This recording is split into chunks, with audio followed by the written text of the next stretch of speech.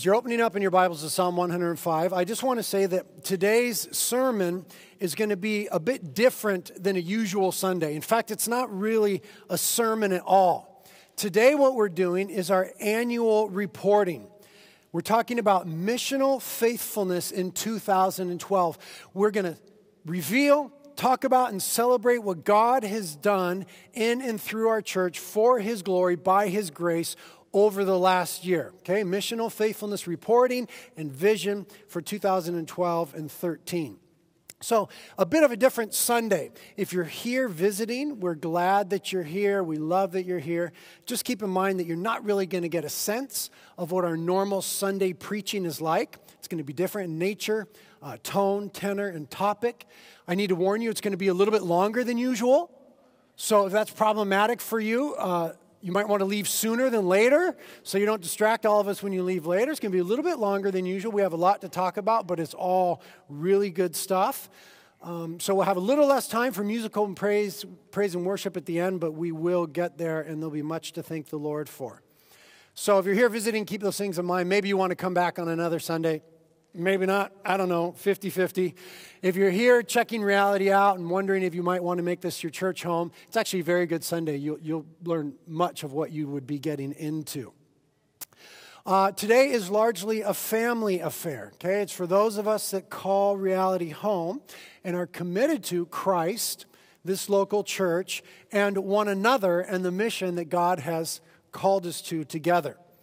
So we'll be talking about that mission and trying to assess our degree of faithfulness to it. Are we, as reality, being faithful to what God has called us to do together?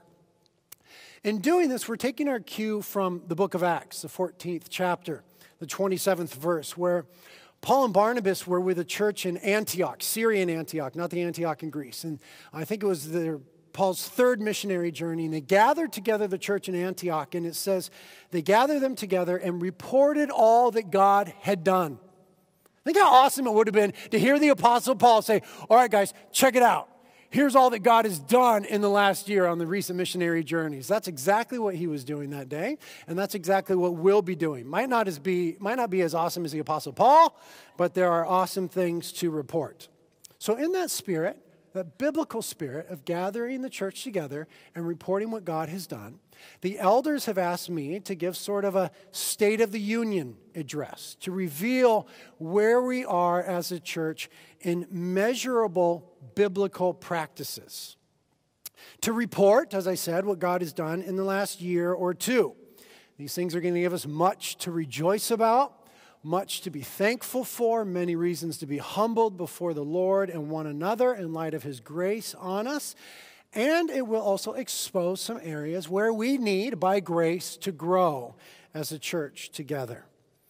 We're also going to talk a little bit about vision today, but we're going to mostly save the vision component for the next few weeks. Okay, we'll be talking about vision and what the next few years, short-term and long-term, will look like. And mission as well, who we are, where we're going, and how we get there. But today we're going to concentrate on reporting and rejoicing in all that God has done. I want you to be mindful as you listen to these things of the goal, okay? Because if this is your church home, the goal is important. The goal is that those of us that call reality home will get a better sense of what God is doing. Because in a church this large, it's not always easy to discern that, all the different stuff. A better sense of what God has been doing, how the mission to make disciples is progressing, and are we actually progressing? Whether or not we're being faithful together with what God has entrusted us with, and what is to come. In order that, listen to this, okay? In order that we can more confidently commit to the local church, to one another, and the mission that Christ is calling to, okay? That we can more confidently commit to, be involved in, give ourselves to the mission of Christ in the coastlands and beyond for His glory. So as a backdrop to get the right heart, I just want to read part of Psalm 105. Okay, I'm reading from the New Living Translation right now. It says, "Give thanks to the Lord and proclaim His greatness. Let the whole world know what He has done. Sing to Him, yes, sing His praises. Tell everyone about His wonderful deeds. Exalt in His holy name. Rejoice, you who worship the Lord. Search for the Lord and for His strength. Continually seek Him. Remember the wonders He has performed, His miracles, and the rulings He has given. You children of His servant Abraham, you descendants of Jacob, His chosen ones. Let's pray. Lord, give us that heart, that we would remember all that You, by grace and for Your glory, have done and are doing in our midst. That Jesus, You would continue to be the source and centerpiece of our church and our joy and our life together in the way that we live our lives. That You would cause us to rejoice over what You're doing. You give us vision to continue in what You're doing. You would call us deeply into the things of Your heart and Your work as You're in our communities on mission for Your glory. And so, Lord, please anoint me to share these things. It's a little different than normal preaching. Please help me, Lord. I desperately love this church and these people, but not nearly as much as You do. So by Your Holy Spirit, help me to communicate faithfully in a way that brings much glory to Your name and serves Your purposes in the church. We ask it in Jesus' name. Amen. Amen. Well, as we're going to talk about faithfulness in the local church, it would behoove us to remind ourselves of what the local church is and what the local church ought to be doing. First of all, when we think about local church, we have to realize that there's actually only one church. Okay, there's actually only the church universal, the body of Christ, those who've been born again by the Spirit of God through faith and repentance. Okay, one church in the whole world, the body of Christ. Okay, there's only one. But then you have local expressions and local gatherings of the redeemed, of the saints, of the body of Christ. Okay? Part of the one universal church, those who have been born again through faith and repentance, local expressions and gatherings thereof. And then within the local church, you also have the church gathered and the church scattered, right? The church comes together for worship and the church scatters for mission. The local church is never to be understood as a building, right? That's not what it is. It's the people of God gathered together to worship and then scattered into the community on mission. So we might define the local church variously, but in this way will work. A connected, worshiping community of redeemed sinners, saved by Christ through grace, indwelt and empowered by the Holy Spirit for mission, and existing for the pleasure of the Father. Okay? There it is, the church. And what the local church ought to be doing is joining Christ in His work of making disciples for Himself. What do we do as a local church? What are we all about? Making disciples for Jesus Christ with Jesus Christ. Amen? It's important to say that the local church has leaders, but it is not merely its leaders. We need to do away with this false dichotomy of laity and clergy, right? The people that come to church and the people that supposedly run the church. There are leaders. The local church is never less than its leaders. God always ordains leaders and structure whenever God does anything. If you don't get that, you just haven't read the Bible. There are leaders, but the church is not the leaders. The church is all of us together, and we all play a part. We believe in the priesthood of the saints, as the Apostle Peter taught in his epistle, right? That every member is a minister, that we're all called to live faithful lives of mission for the glory of God. And within that, there's a leadership structure. But let's not have it be an us-they thing. It's a we thing. Okay, the church is us together, level playing field at the foot of the cross. We also need to realize as we're reporting what God has done that we have sort of a specialized church, right? We're a multi-campus church. We're one church in 3 locations. Santa Barbara, Carpinteria, I want to say what's up to the Carpinteria campus, and Ventura, I want to say what's up to the Ventura campus. We're one church in 3 locations. And so all the metrics that we're going to give today encompass those 3 campuses, okay? It's all of us together as we're spread out through the coastlands. And I just want to remind us that in being a local church, we desperately want to be faithful to Jesus because it is all about Jesus. Amen? He's the head. He's the chief leader. He's the senior pastor of this church. He's the source and centerpiece of our gathering and our mission and our lives together. He's the reason that we exist and do these things. So we want to be faithful to Jesus with our resources, with our gifts, with our talents, with our finances, with our time. We want to be faithful in accomplishing with Christ what Christ intends to accomplish in the world through his church for his glory. Now, having said those things, let's move through some biblical understandings of the local church and accompanying metrics that are going to help us ascertain what and how we're doing in the mission. Reality, how are we doing? Well, first thing we'll say is this. In a local church, people ought to be getting saved and baptized, right? People ought to be getting saved and baptized. The book of Acts, chapter 2, verse 47 says, the Lord was adding to their number day by day those who were being saved. And we know from the book of Acts, they were being baptized. In the last 2 years, we have baptized 407 people at Reality to the Glory of God.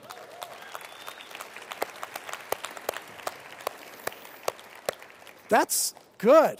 407 people that will be in heaven with us to the glory of God.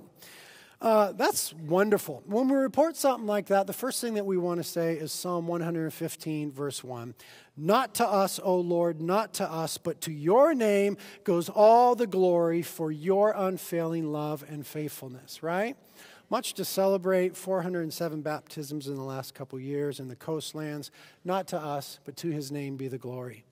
Second thing, in a local church, people ought to gather together en masse to worship. Again, the book of Acts, chapter 2, all those who had believed were together, day by day, continuing with one mind in the temple. The church always got together in large groups whenever they could in the book of Acts and throughout history. Hebrews encourages us to do so, chapter 10. Let us think of ways to motivate one another to acts of love and good works, and let us not neglect our meeting together, as some people do, but encourage one another, especially now that the day of his return is drawing near. So the church ought to gather together en masse.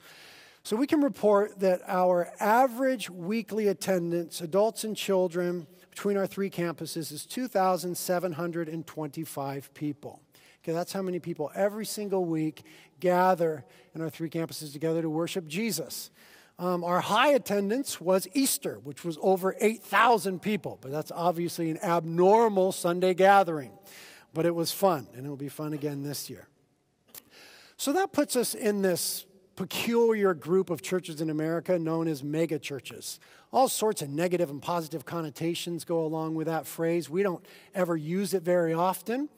But it's important for us to have a little bit of how unique that is for our self-understanding. Churches our size in America account for less than 0.5% of all the churches in America. Less than 0.5% of all the churches in America. But the number of churches our size is increasing rapidly in America. So God seems to be doing something. But there's our general church size. Thirdly, in a local church, people ought to gather in small groups throughout the week. So we get together in a big group. And what the church should do is get together in small groups. We also see this in the book of Acts chapter 2. And breaking bread from house to house. They were taking their meals together with gladness and sincerity of heart. It's really important, guys, that as our church gets larger, that our church also gets smaller. Okay, with a church this size, with thousands of people, it's real easy to slip through the cracks, right? Just kind of disappear, to hide out, to hide in our sin, to hide in our bitterness, to hide in our woundedness, to not interact, to not have faithful Christian community. So we have to commit ourselves as a large church to becoming a small church, which means we meet in small groups, community groups. And right now we have 42 community groups with 76 trained leaders. And when we did sign-ups, 1,683 of you signed up for a community group. That's 74% of our church that signed up for a community group. That's excellent. That is awesome. That's a really high percentage of sign-ups. Now, we haven't maintained that percentage of show-ups. I know, life happens. I get that, believe me. A lot of good intention. We started really well. We haven't quite finished as well as we started.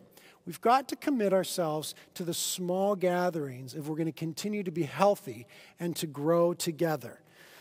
And we need to grow and raise up more leaders. If you do the math, with only 42 community groups in a church our size, the average size of the community group is 40 people. Our goal is 10 people in a community group. So maybe God is calling some of you to be leaders. This year we'll train you to become group leaders. We need to quadruple the number of community groups that we have at our church. But it's important that we have deep, connected, God-ordained, loving relationships, because that's what God models for us as the Trinity. And we, in light of God, are a relational people. Next, in a local church, people ought to be giving themselves to the study of Scripture. Again, the book of Acts, chapter 2, says about the early church, they were continually devoting themselves to the apostles' teaching. They were devoted to Scripture. They were devoted to doctrine. They were devoted to theological understanding. And we offer at Reality throughout the year lots of Bible studies for kids, youth, men and women. Okay, lots of Bible studies in addition to our normal Sunday morning preaching, midweek youth gathering preaching, discipleship groups, in addition to all of that. In the last 2 years, over 1,000 of you have joined a Bible study throughout the week. That's good. That shows a high commitment to learning Scripture, doctrine, and theology.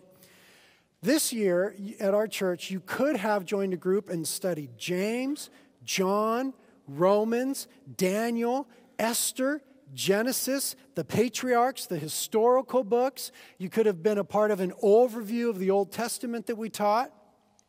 For our high schoolers, we offered a course in Introduction to Theology, where they learned about justification, sanctification, apologetics, eschatology, kingdom theology, right? We're teaching this kind of stuff to our high schoolers. We spent time this year teaching our junior hires about biblical creationism and about world missions. Our kids in VBS this year learned all about what the Bible has to say in international missions. They learned about the persecuted church from Scripture. They learned about Bible translation. They learned about medical missions from Scripture. They learned about missions in general from Scripture. So we are, as a church, committed to the study of the Bible, theology and doctrine. We are a learning community. We are theological. Next, in a local church, people ought to be praying together. Again, the book of Acts. These all with one mind were continually devoting themselves to prayer. If there's one picture we get from the early church, they were devoted to prayer. That is what they did. And we have, on average, between our 3 campuses, 60 prayer meetings a month at Reality. 60 opportunities to pray corporately together. And we have about 400 people a month that participate in those prayer meetings. That's awesome. That is wonderful. That's enough people praying together to change the world.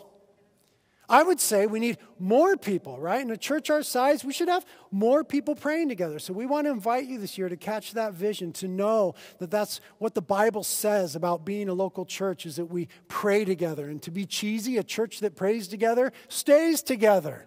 And so let's commit ourselves to that this year. These 60 prayer meetings throughout the month include praying for our youth, our children, our community, our church, the poor and oppressed in our cities, our missionaries and the nations, our church plants, the evangelization of Muslims, and the Spanish-speaking community, particularly in Carpinteria, as we're now launching that new Spanish-speaking service to the glory of God. We need to pray because Psalm 127 says, unless the Lord builds a house, they labor in vain who build it. Unless the Lord guards the city, the watchman keeps awake in vain. And the way that we let Jesus build his church in our midst is by engaging with him in and through prayer. Next, in a local church, people ought to be serving together to accomplish mission. 1 Peter says it well, chapter 4.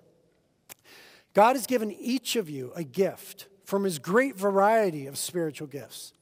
Use them well to serve one another. Do you have the gift of speaking? then speak as though God himself were speaking through you.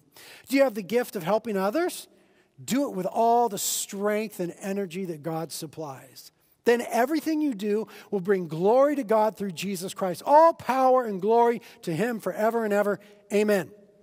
So in a local church, people ought to be serving together and serving one another.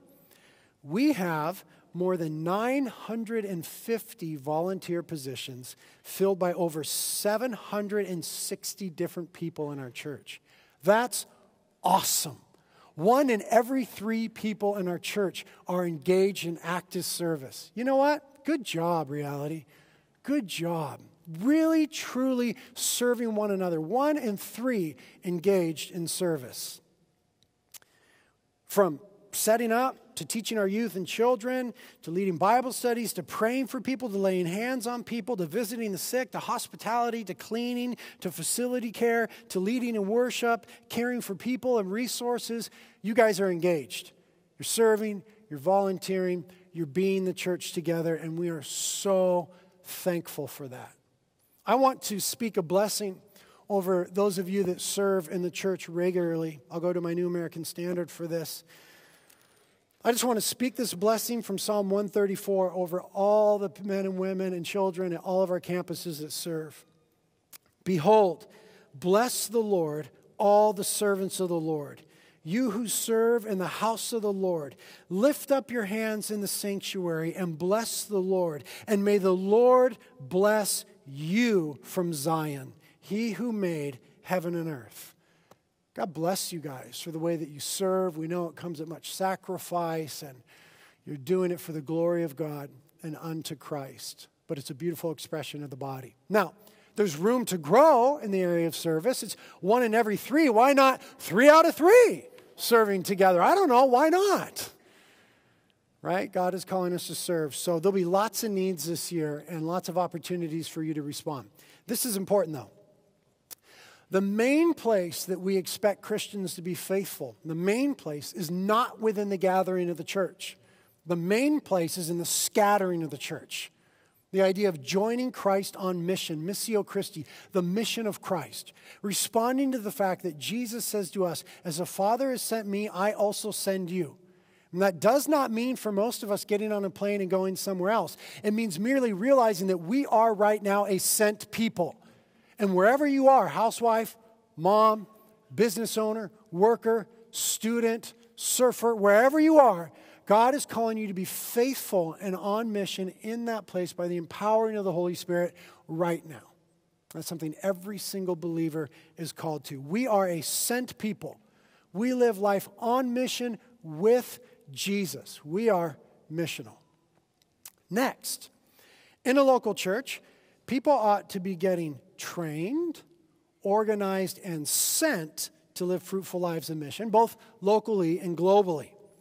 Book of Ephesians says that Christ gave leaders in the church for the equipping of the saints, the church, for the work of ministry. Okay, the leadership is supposed to equip the rest of the church to do mission. Acts chapter 13 says the church fasted and prayed and laid their hands on them and sent them out. So being sent out by the Holy Spirit, they went. So as a church, we want to train people to live fruitful lives. And in 2012, we trained 986 people for living life on mission. 986 people. This training includes community group leader training, long, medium, and short-term missionary training, a sender school, training people to get people on the mission field and care for them while they're on the mission field.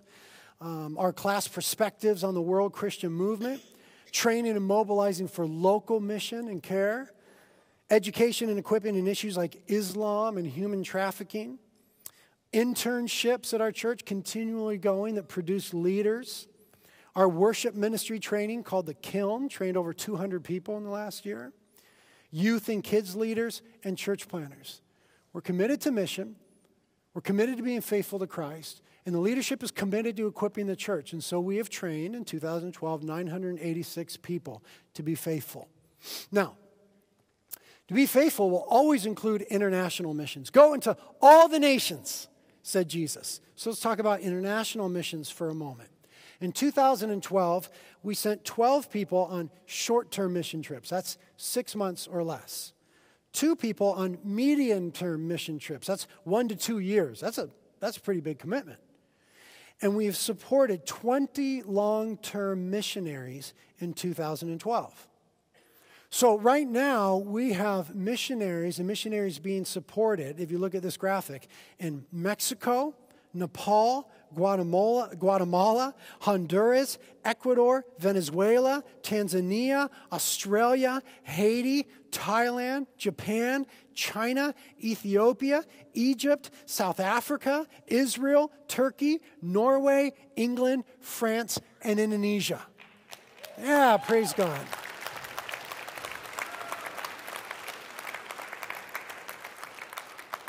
That's our international missionary activity in the year 2012. We're so blessed the Lord has allowed us to do that. So kind of Him. Now, where we really want to focus as a church, where we're focusing right now and in the future is on long-term missionaries. Okay, we want to develop men and women like our missionary Ron in Thailand, who's been there for almost 40 years, starting orphanages and churches and raising up leaders, right? We want to raise up men and women like that. We want people to go out from this church right now that will be on the mission field for 40 years, starting orphanages and churches and raising up leaders. We want men and women like Meryl and Teresa in South America who are just completing a 30-year project of translating the Bible into a brand new language. I mean, yeah, praise God for that. 30 years ago, they showed up in the jungles of South America, found an unreached people group, learned to live there, learn the culture, learn the language, and they're now translating the whole Bible into that language. That people group will forever be changed because one man and one woman said, we'll go long term. That is so good. So that's what we want to be about. As a church, we want to raise up men and women and children like that. And right now, we've got families in the pipe, whole families that are saying we're committed. And we're training them and raising them up. So in the last 10 years, our church is almost 10. In our 10 years of existence, we've sent out 11 long-term missionaries. In 2013, we'll send out 11 more. We're going to double that number in 2013.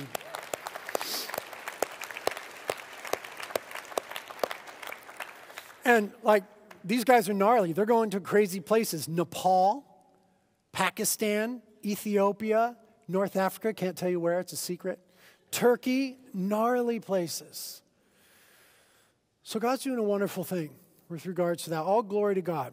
We are committed to going to the nations to fulfill the great commission that Christ has called us to. Our God is a missionary God who came to us in Christ to save us. So we must be a missionary people that go to others with the good news of Jesus Christ that they might be saved. Next, a local church ought to be reproducing. I don't have a verse for that. That is simply the story of Christian history. That is the story of the book of Acts. That the church reproduces, that more churches come from churches. And what we're into is church birthing, right? We like to birth other churches. In reality, it's a small church birthing movement. And our goal is not to plant many churches. Our goal is to plant healthy churches. Okay, that's our goal as a church birthing body, is not to plant many, but to plant healthy churches that are long-term sustainable. And so, you guys know, our firstborn church was Reality LA. January 22nd, 2006. Our little baby, our firstborn child, has now outgrown us. Their Sunday attendance is larger than ours. They've got a bigger population base, but no one's counting. Church of about 3,000 people in the heart of Los Angeles, Hollywood, preaching the gospel. They've baptized over 200 people in the last year alone. God is doing an incredible work through Reality Los Angeles. Just an amazing work. We're so grateful. We're so proud of them. They're looking at launching a second campus this year, perhaps. Reality Stockton, Our second child, born September 2nd, 2007, is doing very well. They've planted another church called Remedy in Lodi, which is also doing well, so they're reproducing. They've got a vision to reach the whole city. They've been faithful there. You'll remember that Josh was called in a prophetic vision when he was a child to that city. He's there for life. And they've had tremendous difficulties. He's got chronic illnesses, chronic headaches that are debilitating, and it's been a difficult road there. But right now the church is healthy and on mission, and we're so proud of them. Pray for them frequently. Reality London was our first grandchild, planted by Reality Los Angeles on August 23rd of 2008. Reality London has had a tough go of it. It's been a real tough 5 years there. And there's been some success, but Mark and Lizzie, our church planners there, their visa is up this year, and they're going to be coming home. So Reality London won't be meeting on Sundays anymore after this month, after February. Tough ground there. We learned a lot as a church planning movement. We're looking to learning from them. They're going to remain in the family. They're praying about where they're going to land right now, but we're thankful to have had a small part of mission in London, England. Reality San Francisco, born January 10 of 2010, is now the largest Protestant church in the city of San Francisco.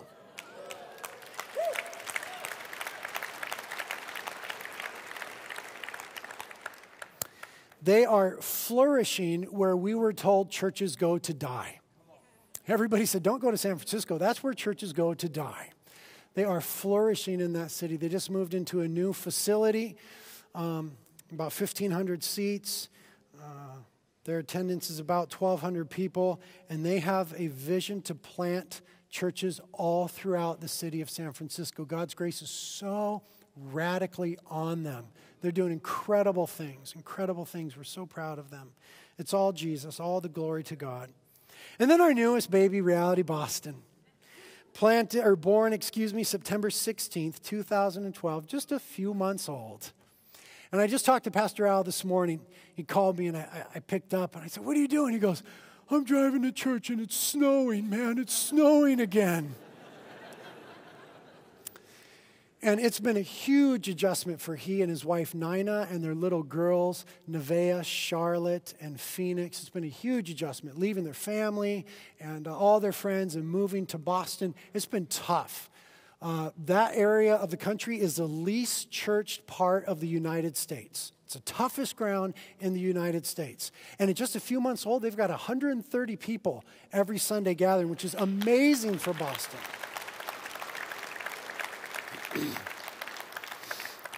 But it's really hard work. Pray for Al and the team. We had 26 people move from this church to Boston to be a part of that church plant. That's so radical. Those people are radical.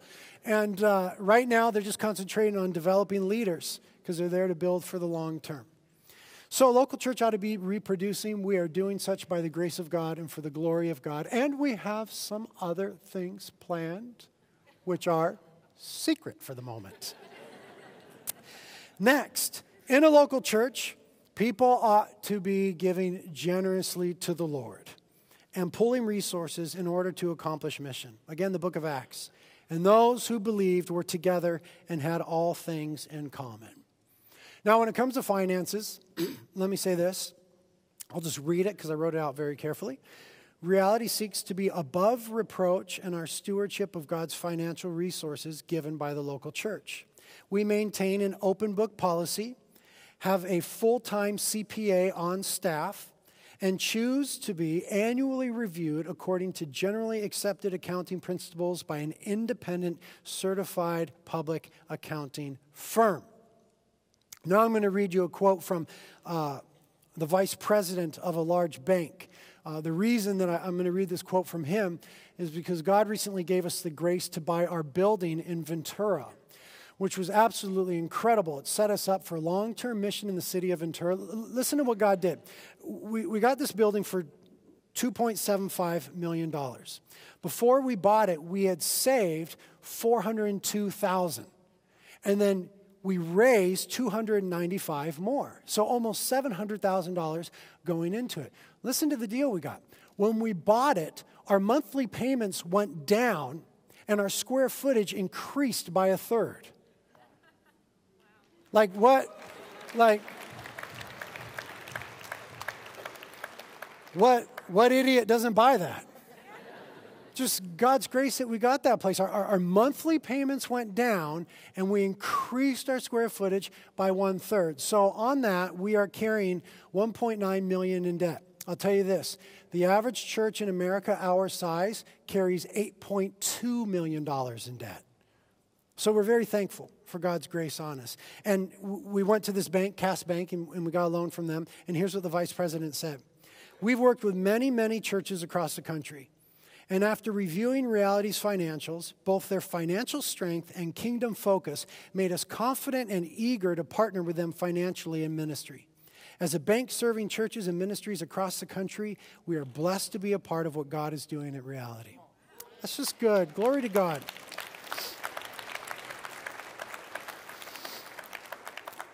So when we talk about giving, tithes and offerings at Reality, we realize that our giving is motivated by Scripture and the gospel, right? The Bible has a lot to say about money. There's about 2,000 verses in the Bible on money. There's only 500 on prayer and only 500 in faith. Why are there 2,000 on money? Because God really wants your money. No, that's not it. It's because we really want our money. That's why. The issue is not that God is into money, it's that we're so into money. And God is into our hearts, and our hearts get wrapped around our wallets.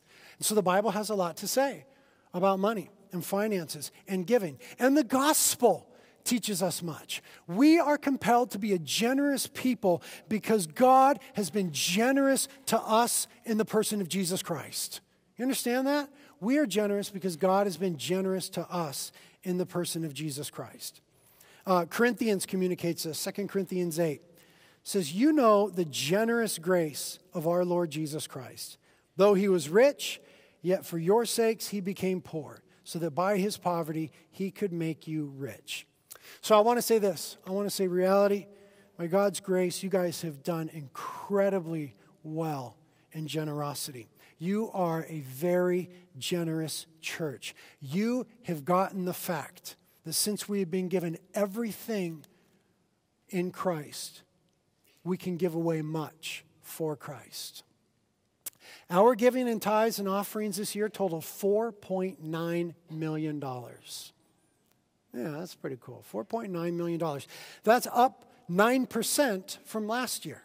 Okay, so our giving increased over the last year.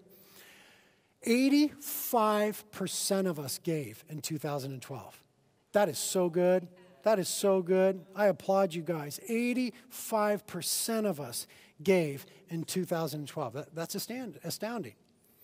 Our average weekly giving per adult in attendance is $41.54. Let me give you a little context for that. The average church in America that is our size, their same giving measurement is $26.77. So at $41, we are way, way above average in generosity. You guys are doing an incredible job. We are a generous church because we get that God in Christ has been very generous with us. I want to do a little campus breakdown on this, a little campus comparison, okay?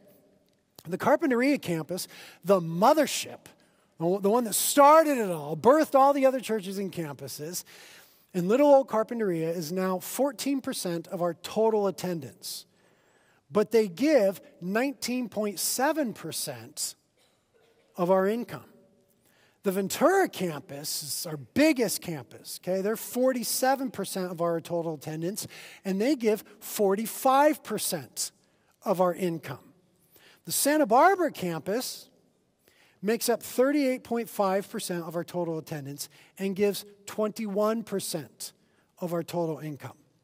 Now, those numbers, those percentages on income don't add up to 100 because 14% was given to mission and church planning. You couldn't track where it came from. But the point is this, Carpinteria, the mothership, as she always has, gives more than her share. Good job, Carpinteria. Ventura is doing very well, and by God's grace, pulling its weight. Okay, it's giving what it should. Santa Barbara campus has a little bit of room to grow. Now, part of that is demographics. We have a lot of college students. And college students ain't got no dough. Right? You're po. Like, I got $50 from my mom. Well, tithe on the $50. But you haven't got much, we understand that, and this is a very young church, and that's okay. Part of it is the fact that it's a new campus, and this is not the first time we've done this. We know that it takes a couple years for a campus to become more self-sufficient and catch up in giving, and really the issue is discipleship. The elders and the leadership realize that we need to disciple this young campus and what it means to be faithful in Christian living and what generosity looks like. So that's one of our goals for the next couple years. So you guys are doing well as a young campus, just over a year old. There's room to grow, and we'll grow in that together. So we're thankful for you, and we're proud of you. Now, where is the money going? First of all, as I'm obviously urging people to tithe, we want you to know that as a church, we tithe. We try to model biblical generosity. And so for everything that came in 2012, 17.3% of it went right back out to working in the kingdom in other places. Okay? A tithe on the tithe, but it was more than a tithe. The tithe is 10%. For everything that came in, 17.3% we gave away outside to the work of the kingdom, outside of our four walls. So that would be church plants, helping other churches, local and international missions and projects, benevolence, assisting the poor, so on and so forth. To give a little context, the average church in America in our size gave away 13.1%. So we're above average in that area by God's grace. You guys are generous. Where is the money going? We've got a little pie chart for you here. Discipleship making events and outreaches, okay, camps and retreats, youth camps, stuff like that, 8.5%. Church birthing and international missions, 11.3% of everything that comes in. Operations is 12.1%. Facilities is 25.7%. We've got multiple facilities in multiple cities. And personnel is 42.5%. So put that in context a little bit. We're well above average in giving away money, getting outside the four walls, and we're below average in the area of personnel, which is the biggest part of our budget and of most church budgets. But most churches our size in America, it's 45% of their budget. For us, it's 42%. Our goal is to steward God's resources according to the Spirit's leading with the wisdom He supplies. But what we realize is that we can make plans, but the Lord determines our steps, right? So to help us understand a little bit about money, we can look at our plan on a weekly scale, because these are big numbers, 4.9 million, and then percentages, 17.3%. What does that mean? So let's break it down to a weekly scale that we could all understand, especially college kids. We can get this here. Little money. This gives us a clear picture of how much is given per adult each week in tithes and offerings and how we invest those funds in the kingdom. So we have this graphic here. When you give $40 at Reality, where do we invest it in the kingdom?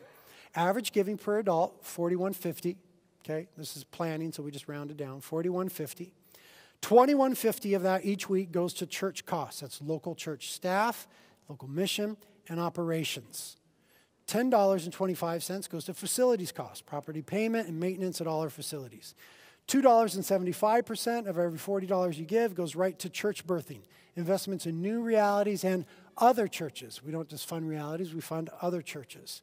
$3.75 goes to mission, investment in local and international gospel-centered projects. And then, by the grace of God, there's a margin that we plan for, okay? We plan for $3.25 in margin. Positive margin each week allows us to maintain sufficient reserves and be prepared for any unexpected opportunities that God may provide.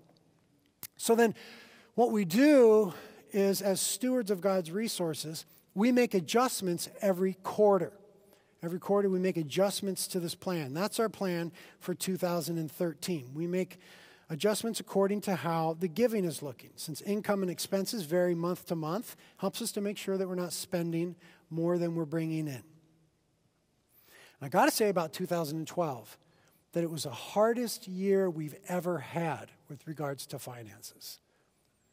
Right? It's a good picture, 4.9 million, up 9%, but it was the most difficult, challenging year that we've ever had with regards to finances, and the elders would say and the staff would say, as a church in general. Lots of growth and change issues, right? Lots of growth and change, starting the campus, planting churches, people shifting. Lots of growth and change. Not everybody's comfortable with change. We understand that. Carpinteria, going to video, being new in Santa Barbara. Not everyone's down with those things, and we totally get that. So that's been difficult in lots of ways. Lots of staff issues as far as illness. We have a lot of people on staff who have diseases. We've been dropped by insurance 3 times in the last year. Lots of sick staff children, lots of hospital time, tremendous difficulties. Unusual amount in 2012 of dissension and divisiveness within the body. Just been tough in that area. And leadership has been guilty as anyone else. Remember, it's not an us-them thing. It's an us thing. It's a we together. But 2012 has been difficult relationally on a lot of levels. Divisiveness, dissension, spiritual attack of all sorts. We've been talking amongst the elders, and the level of spiritual attack going into this year feels like it did 10 years ago when we were first starting the church in Carpinteria. It just feels like it's ramped up to a whole new level. It just feels like, man, the enemy's just rallying forces, and we're just getting attacked in every way. So it's been tough, and these challenges have been reflected in the giving patterns of our church in 2012. Let me give you some numbers. In 2012, we had 760 new givers. That sounds good. Like, wow, 760 people gave in 2012 that didn't give in 2011. That's good. But we had 1,166 people who gave in 2011 that did not give in 2012.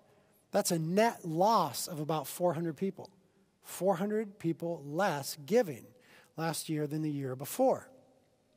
We had a lot of people leave our church in the last year for lots of reasons. We're still trying to sort through what that is. But we had lots of people come to our church in the last year. So our attendance right now is the same as it was a year ago. Right? There's been no growth this year. For the first time ever in our church, our attendance is the same right now as it was a year ago. Had lots of people leave, lots of people come. There's been lots of attack. There's been lots of issues. There's been lots of change. We get that. We get that. And yet, still, with regards to finances, with all that change and with all the leaving and coming and going, we're still up 9%. That's God's grace. That's the grace of God that we got there. We got to where we needed to be financially, but it was turbulent. 6 out of 12 months this year, we ran in the red.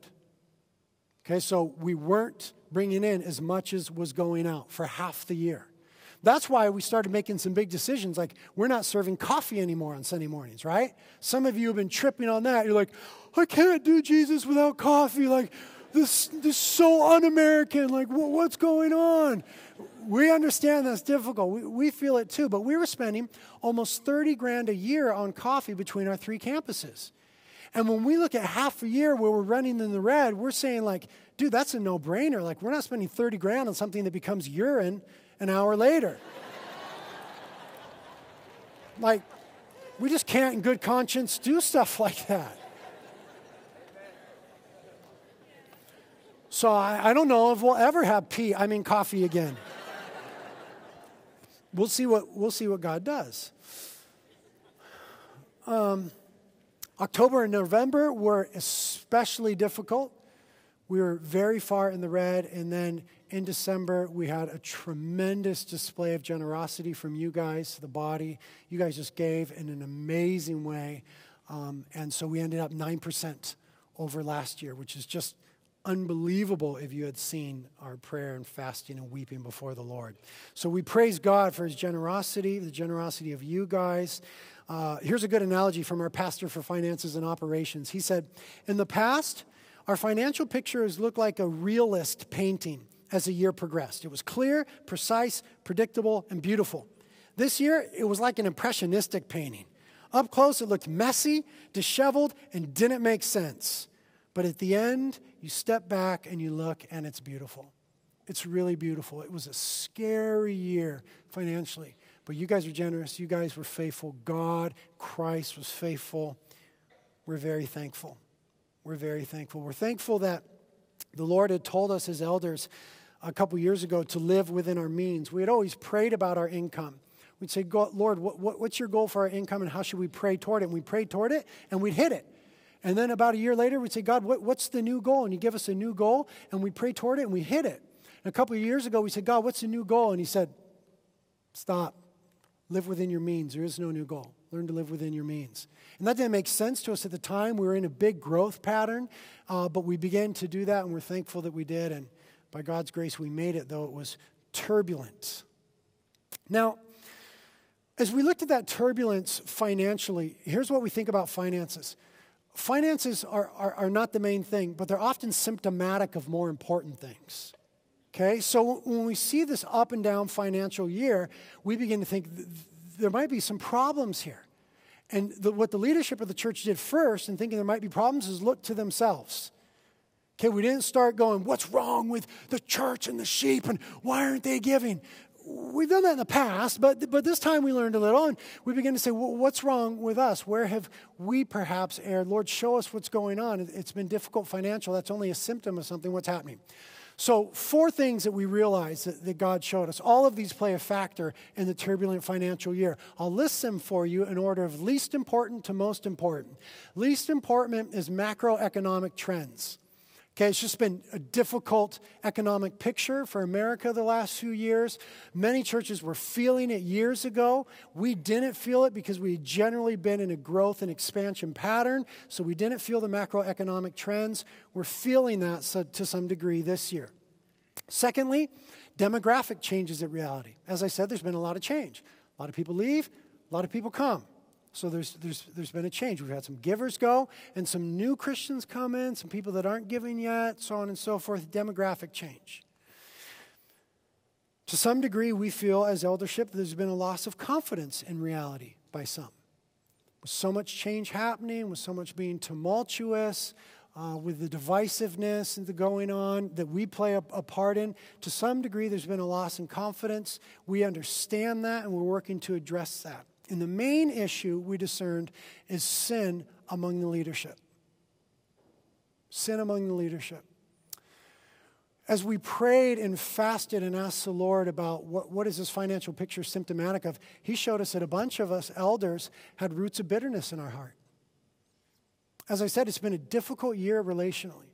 It's really been difficult. And it wasn't elder to elder. It was leadership with people in the church and people outside the church and other relationships. But a lot of us have wounded people. A lot of us have been wounded. And we, against Scripture, allowed a root of bitterness to spring up in our hearts by which many are defiled, Hebrews says.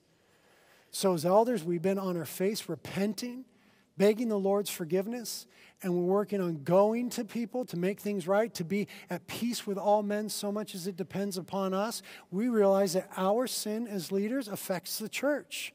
And the turbulent financial year was symptomatic or emblematic of that fact. And so we've repented of roots of bitterness, and we're working very hard to be at peace with all men so much as it depends upon us. So we're looking to remedy all those things, living within our means. We're going to make better efforts to understand who now calls Reality home with a demographic change, reassessing our values and reporting our work with regards to a loss of confidence, and repenting of sin and roots of bitterness. Now, here's where we finish up. With all of this in mind, and looking back on what God has done by His grace and for His glory over the last year, we are very, very thankful. Christ has sustained us. And we are incredibly excited about 2013 beyond. We believe, after praying and fasting, that the best days of Reality are ahead. The best days are ahead. But there's much to be done. We still need to grow, right? We still need to grow in mission, in generosity, in serving, in commitment, in relationships. We understand that. So here's our commitments for 2013. We are committed in 2013, afresh and anew, to making disciples, growing deeper in Christ, building Reality for the long term, and seeking the person of the Holy Spirit. Those are our 2013 commitments. Let me explain a bit. We have recommitted ourselves to giving careful attention to the person of the Holy Spirit. Why? Because we feel a tremendous burden for the day when we will stand before Christ as his stewards, and he will ask us, in what ways were you making disciples with your life and your church and your activities and your finances and your gifts and your talents? All of us will stand before Christ. Every Christian will stand before Christ and give an answer for our faithfulness and making disciples.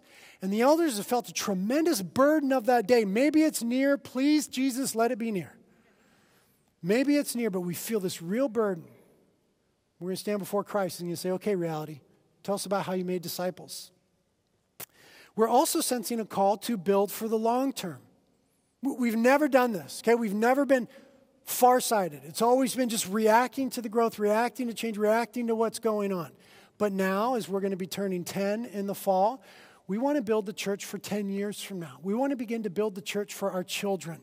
We want to begin to build for a healthy reality at year 20. Okay, so we're committed to building for the long term, which means making wise decisions in the immediate. We also feel called, I want you to get this, to lead the church deeper this year. Deeper and not merely wider. Okay? We've been real purposeful the last few years of leading the church wider. We always said our goal is to explain and expose Jesus to as many people as possible. Okay, we just want to reach as many as we can.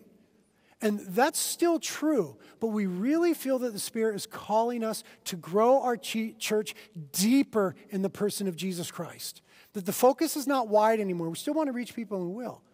But the focus is, how do we enjoy Jesus together and go deeper in faithfulness and holiness, experiencing Christ and his life in our midst? We want to go deeper. So all of that then requires a fresh and intense commitment by leadership and us to seeking the person of the Holy Spirit. Because how do we do that? How do we lead deeper? And how do we really make disciples and not just do stuff? And how do we build for 10 years from now? How do we build a reality for our children? We have no idea how to do that, which means we have to be desperate for the person of the Holy Spirit, because Christ is the senior pastor of the church, and the Spirit reveals to us the mind of Christ. And in the book of Acts, the Spirit is the one who leads the church in mission, at every decision, and junction, and expansion, and depth. So we are committed this year to diving into the person of the Holy Spirit as we never have before. These things, these commitments, are reflected in our 2013 preaching schedule, which I'll share for you right now. Okay, so a commitment to discipleship, going deeper, building for a long-term person of the Holy Spirit. Here's what the preaching will look like for the rest of the year. In February, we're doing this mission and vision reporting. Okay, so this is reporting. The next few weeks will be vision. I'm scheduled to do the teaching for all of that. We'll see how that goes with my life situation. That's February. In March, we're going to take the entire month of March. Easter's at the end of March. We're going to take the entire month of March to celebrate and exegete the resurrection of Jesus Christ. So it's not Easter Day, it's Easter month. March is Easter month, and we're going to be praise God. Preaching, teaching, learning about, and celebrating the resurrection of Jesus Christ. And Lazo is scheduled to do that teaching. March 31st is the celebration, Easter. It's going to change a little bit this year. We're still going to be at City College in Santa Barbara, but we're going to be going deeper. The focus is not going to be on the altar call and evangelism. The focus is going to be on celebrating the fact that he is risen. So we'll fill you in more on that. People will still get saved, trust me. April through May, we're going to be back in Ephesians, doing Ephesians 1 through 18. We're going to be looking to grow the church in faithful holiness as we look at that text. Chris Lazo, my dear brother, is scheduled to teach that. The entire summer, we are dubbing the Summer of the Spirit. We will be doing 12 weeks of teaching on the person of the Holy Spirit. I am scheduled to be teaching that. We will also have, Lord willing, maybe a practicum. Our midweek services will be resumed for the summer, and we'll be looking to experience the gifts and the power of the Holy Spirit in those settings. On September 8th, reality turns 10 to the glory of God and by His grace.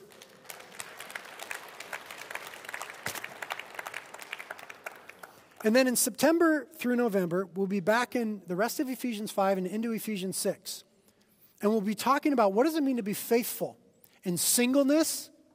Church hasn't always given enough and proper theological attention to that. In singleness, in marriage, in family, in parenting, and in the workplace. Those are the topics of Ephesians 5 and 6. So we're going to talk about that. And then that will be accompanied, because we want to make disciples, by one-day seminars.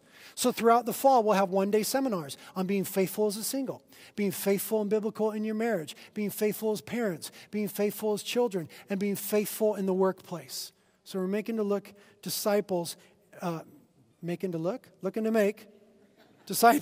in the fall in those ways.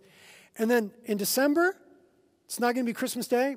It's going to be Christmas month. We're going to take the whole month to celebrate the birth of Jesus Christ. So same thing, we'll be teaching and preaching on the birth of Jesus Christ and what that means for the whole world.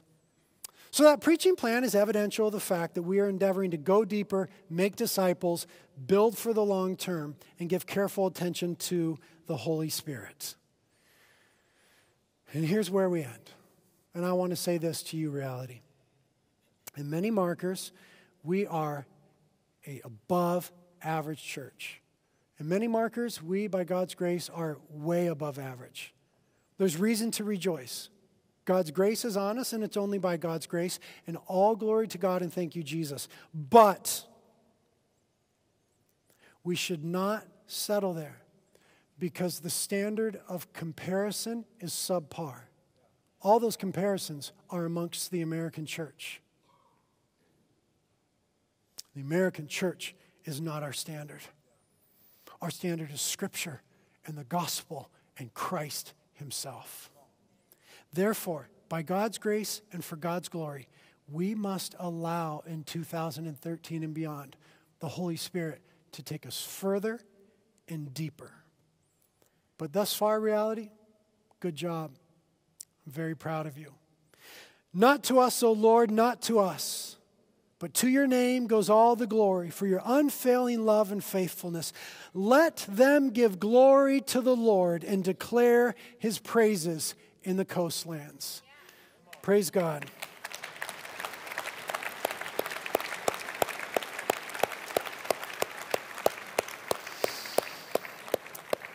Ah, Lord, we rejoice in these things. These are evidence of your grace among us. Lord, that you would take people such as us and do good things as surely you and not us. Thank you, Lord. Thank you for the evidence of grace. Thank you, Christ, that you're present. Thank you, Father, that you saved us through the Son. Thank you, Spirit, that you glorified Jesus in our midst. Thank you for what you're doing, Lord, and we look forward to the years to come. We read the Bible and we know that you can do even more. And so in all humble boldness, in light of all that you've done, we would say together, Christ, do more.